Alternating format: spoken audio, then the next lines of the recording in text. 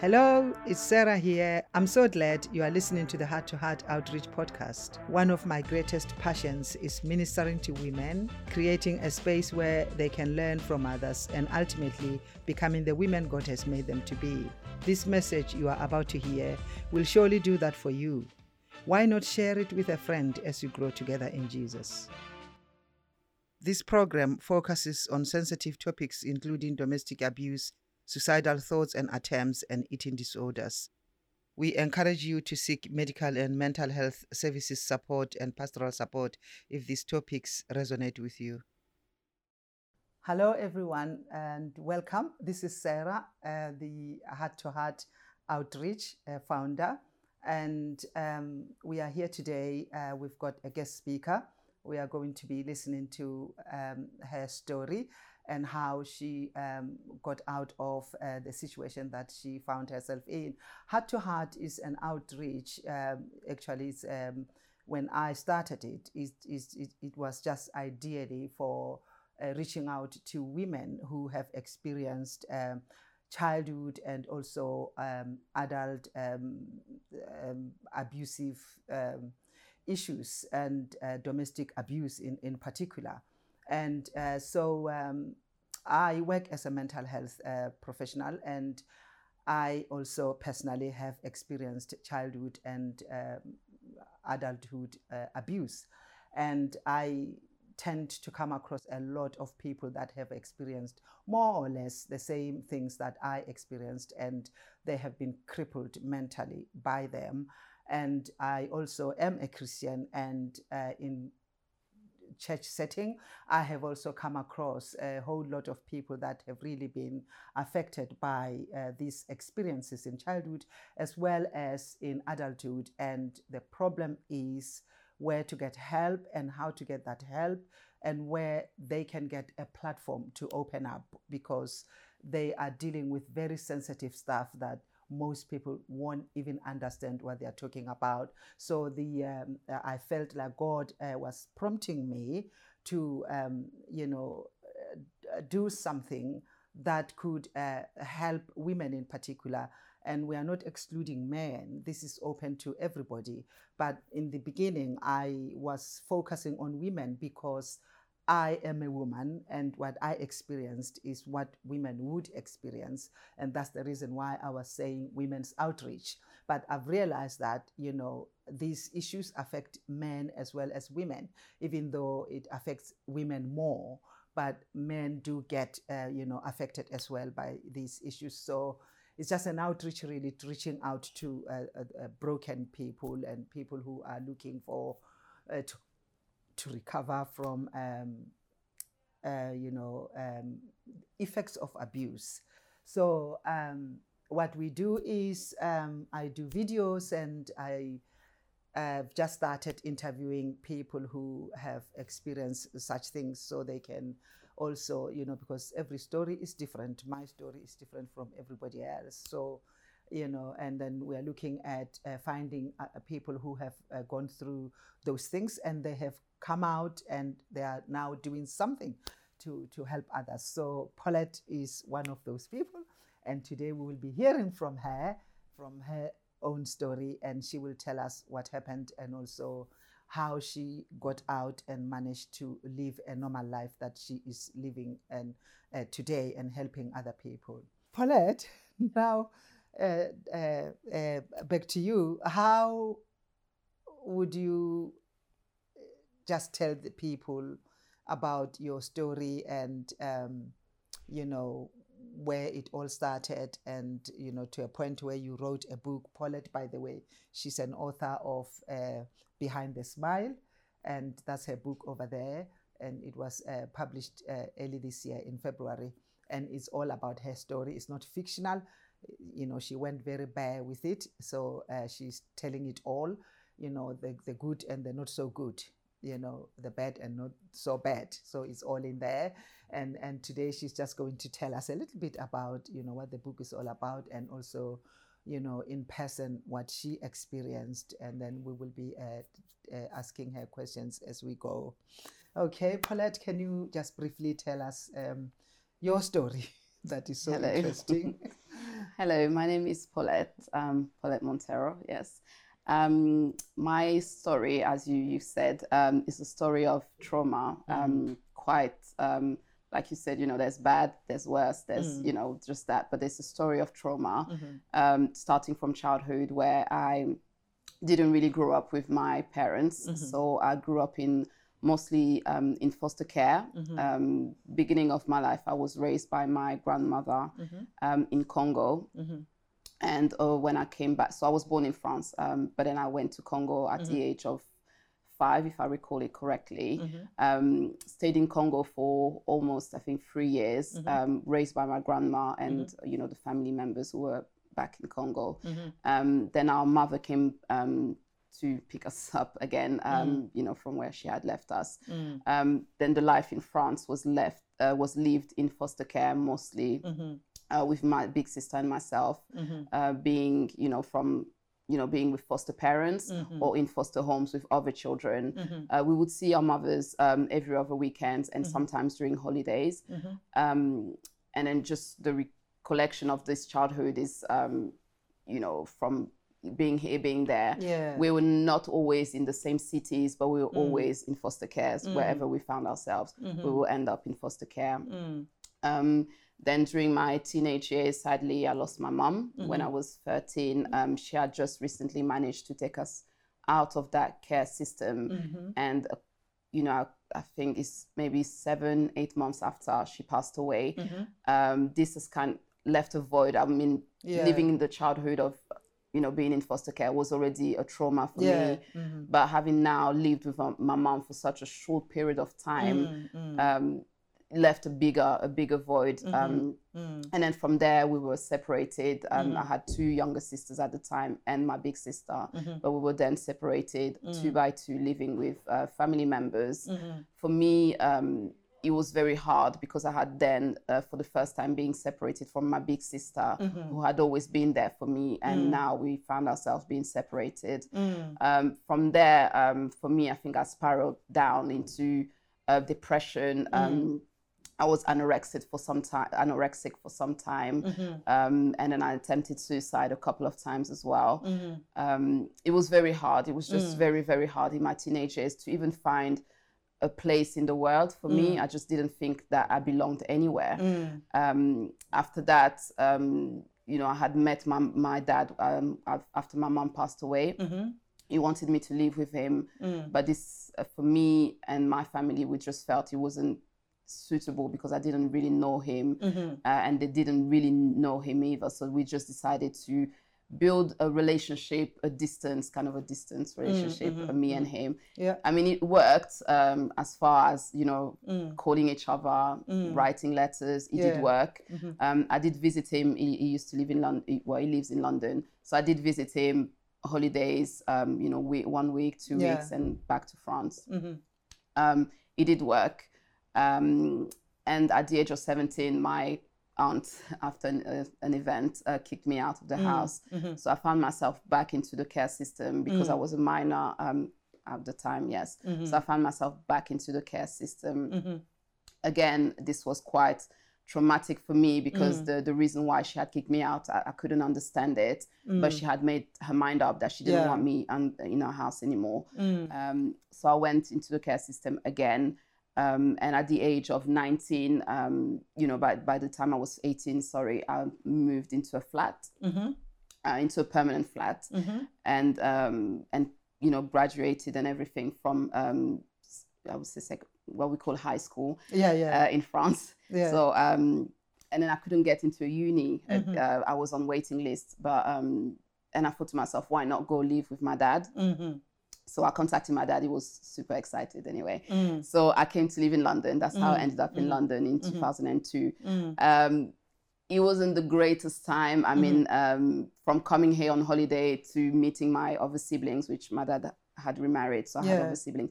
From meeting them and now living with them and living with my dad, it was very different. I didn't quite get to build a good relationship with my dad because I thought at that time that I had already done a life of, I knew kind of I was an adult then, a young adult, and having him like a hawk behind me all the time. I mean, for him, I remained that little girl he had left, you know, from you know, a very young age. So it was constantly, you know, it was overbearing. It was overwhelming to have him all the time behind me, asking me where I'm going, what I'm doing, wanting a hug, wanting time with me, which for me I wasn't used to.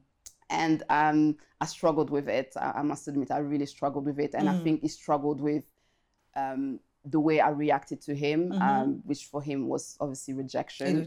And for me, it was really like, I want my space. I'm not used to it. I don't want it. So I ended up leaving the house and moving into a hostel. So I lived in a hostel for some time where you know, I started working as well, my first job. And I had a friend who you know, it was a male friend.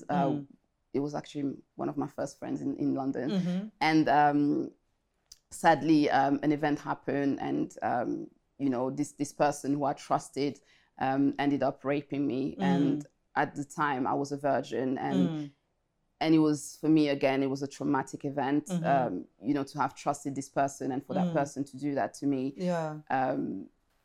It was very hard. It was very hard to take. I did make the point to this guy that we had to be in a relationship, because for me, I couldn't envision having sex with someone and not be in a relationship with him. So we stayed in a relationship, but again, the basics of that relationship was wrong, so it didn't work out. And then we separated.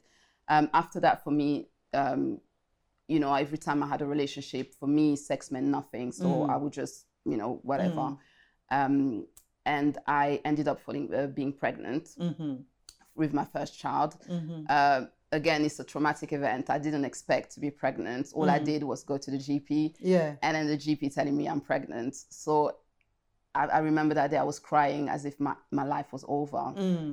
And then I called this person I was obviously in a relationship with.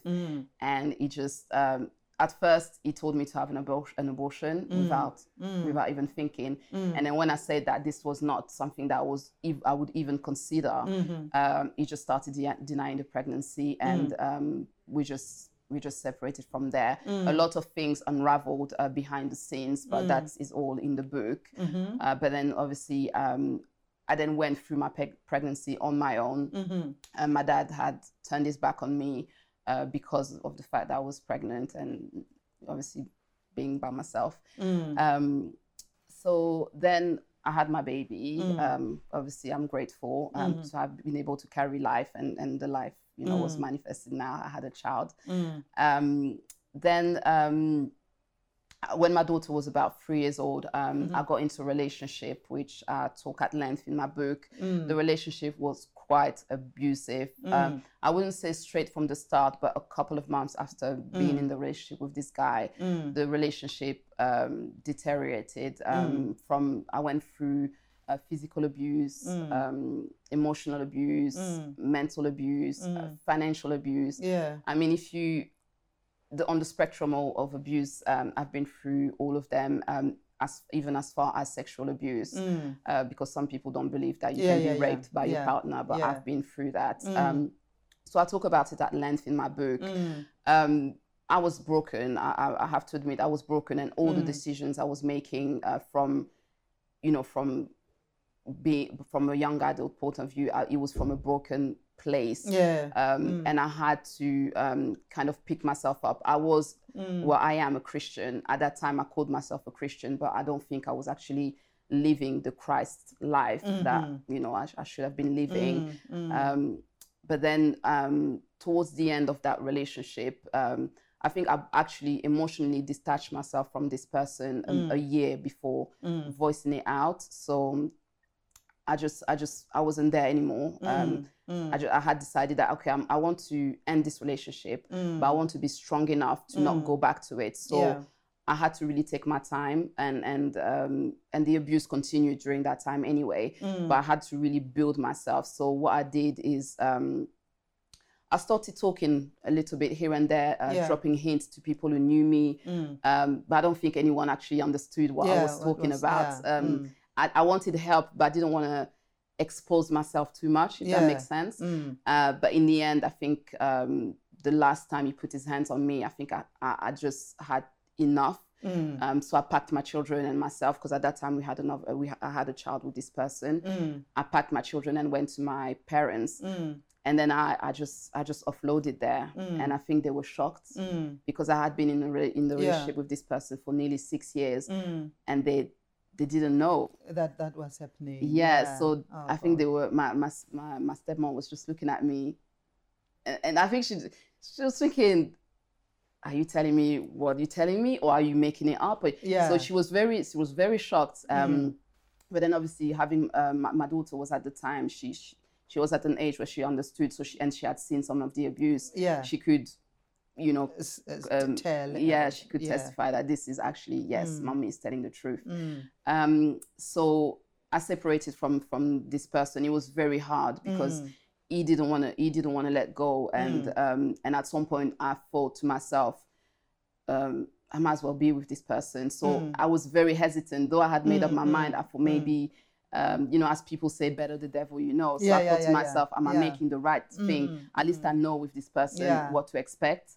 So fearfully, I was just asking myself questions, and I said, no, you know what? I have a boy and I have a girl, and I said to myself, do I really want my children growing up and thinking that this is love and this is how a relationship should look like? So for the sake of my children, that's where I took a stand, and I said, no more. It's not going to happen anymore. And I started then my journey of healing. It took time. Then I just started a journey of healing through books, through prayer, mostly prayer, and then just being able to open up to certain people really helped me seek that not only to break the soul tie, but to move past the desire even of being in a relationship, that will not work for me. So not just for me, but for me and my children. So I just sought God and really held on to God at that time, because I could feel myself sinking into depression. I could feel myself wanting to run back to the person, and I just had to really be strong in what I desired and what I should aspire for my children to see, and just for myself. I mean, they need to see their mom being loved the right way, and I do deserve to be loved the right way. So why should I lower myself to being abused, constantly abused? So that's it. So I just God has been a good help in stepping out of that. So a lot of your help came from the fact that you were a Christian. Would you say that? Yes. Did you get help from secular? Like counseling, secular counseling, or psychiatrist? So during that relationship, at some point I attended counseling by myself, and we tried couple counseling. Counseling by myself, to be honest, I didn't find it a great help. I just remember the counselor just sitting there. And I mean, maybe it was me, but anyway, I do remember just the counselor sitting there and just asking me questions. And I was like, well, you're not really helping me. You're not giving me tips to help me. You're just wanting me skills. Yes, you're just wanting me to tell you, but then what exactly are you doing? So I had a few sessions, and I just thought it's not working for me. Couple counseling, we attended the first session together. Then he just didn't want to attend, so I just had to leave it. Yes. Oh yeah. So yeah, that's Paulette, and a lot of the story. I mean, she just went very, very brief. A lot is in the book, so she will tell us in the end how people can access the book and where they can get it from. I read it myself, and it's really impacting. And to see her like this today, if you read the book and look at her today, you wouldn't even think it's the same person. But you can heal. You really can heal. And the good thing about it is that you can heal, and then you can be a help to those who are still in the situation. So we will move now to question time. What prompted you to write the book in the first place? So the first time I shared my testimony, openly shared my testimony, I attended an outreach project in a young women's prison. So it was a young offenders prison. All right. And that's the first time I ever shared my testimony. Okay. It was a great time. That was my first time stepping into a prison. Yeah. And I was very, very anxious, but I shared my testimony there in front of inmates. And when I came out of the platform, I just remember the inmates and the ladies also took part in the outreach. Some of them came and commented that, just like you said earlier, looking at you, it doesn't look, you don't look like what you've been through. It's just amazing. So and then comments were made about, you should write a book. And I was like, I don't know how to. I don't really feel comfortable about people knowing my story, really. I like the mystery of who I am. But then I started writing a blog. So after the suggestion, I started writing a blog. I couldn't keep up with the blog, but then again, the comments that I had from the blog was, you should write a book. And I said, you know what? Okay, I'll consider it. Then one of my good friends who's a prophet, one day we will, after an event, we started praying, just randomly started praying. And straight away he started giving a prophecy. And the prophecy was, I see you with a lot of books around you. And he said, are you writing a book? And I said, no, that's not even in my plans. But I had to obey God. I just had to obey God. And that's where the whole journey started. I started, I stopped, I started, I stopped. And I said, you know what? I have to obey. And this is the results. I guess it's not easy to write about such sensitive stuff about yourself because, some people may not understand, some people may judge you, some people may criticize, and and some people may not even believe that that was true. Some people may find fault with some of the things that you did, and before you write, you are thinking of all those things. How am I going to handle those things when they come? Because when the book is out there, I'm going to get those things. So, but well done, because it's going to help a lot of people that can do the same as well. The second question is, in your book, you didn't really talk about it in the brief, but in your book, I'm not sure if you'll be comfortable with this.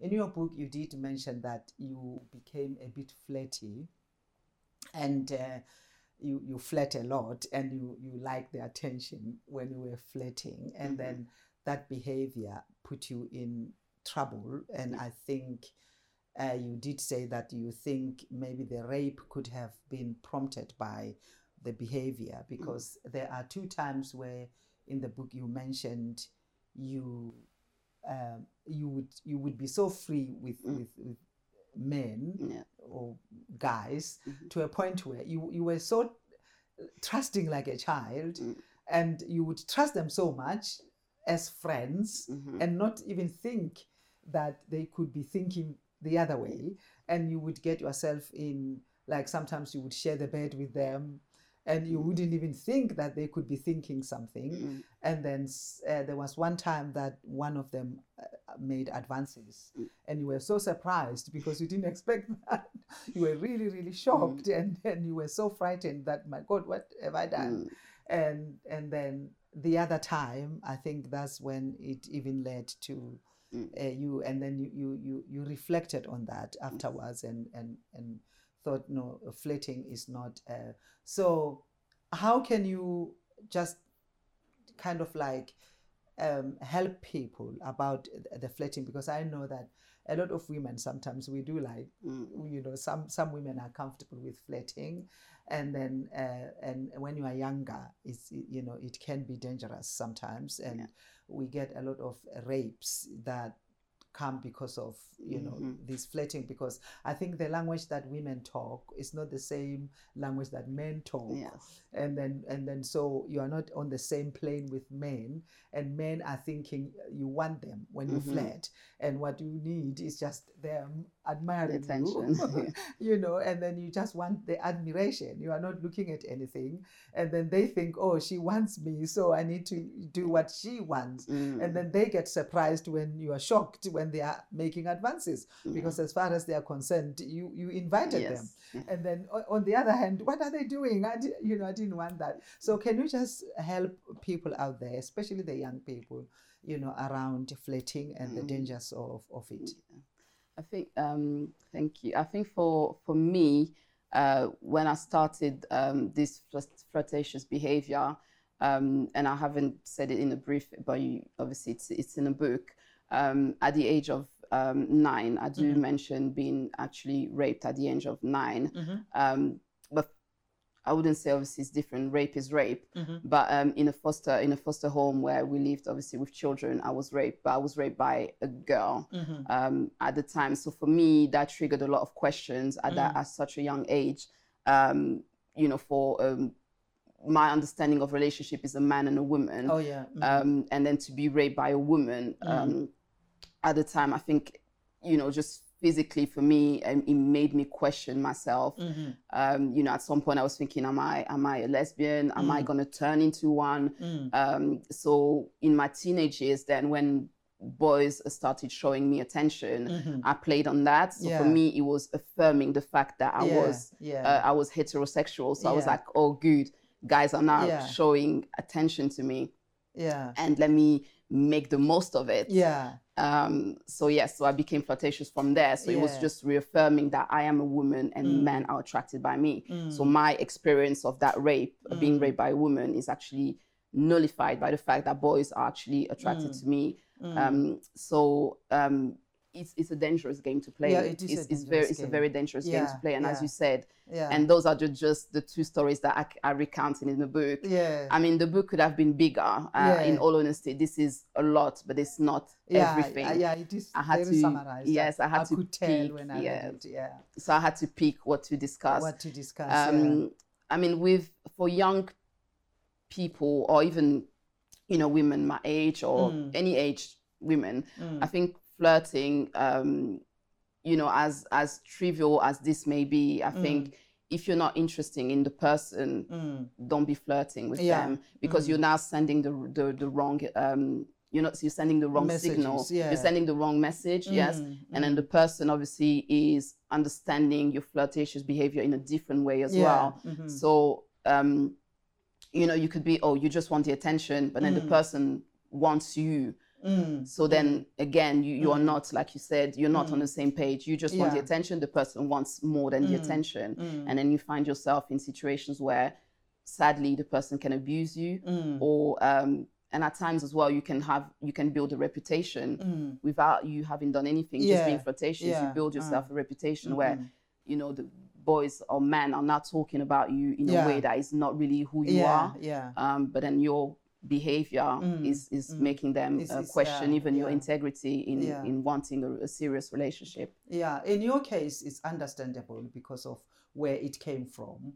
You started to have gender identity issues, and then so when you realize that when you flirt, you get the attention from the opposite sex, that to you was a reward, kind of. But there are girls that just flirt out of flirting, and unfortunately a whole lot of them end up really being raped. And then, as you said, that there was a one occasion that you were in a party, and then there's this guy that was your friend as well, who invited you to come to his flat with him. He wanted to pick something, I think he said. Then you went to his flat to pick something. You were so trusting that you didn't think of anything. And then the next thing, he got you into a room, and at least he didn't do anything that day. But, he was of the impression that that's what you always wanted from him. Exactly. So that day he was going to give what he thought you wanted. And he was shocked when you said, no, that's not what I meant. And then at least he respected that.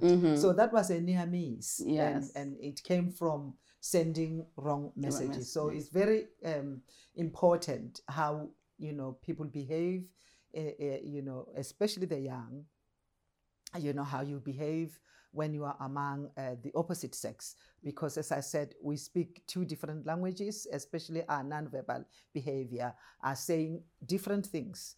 Sometimes even the way you dress can say a lot to a man or a guy, especially a young man.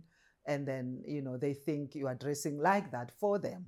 And then you are dressing like that because you want sex. And then you haven't said anything, just the way you look, they conclude. And then they start to do things that, you know, sometimes won't be pleasant, or we can regret.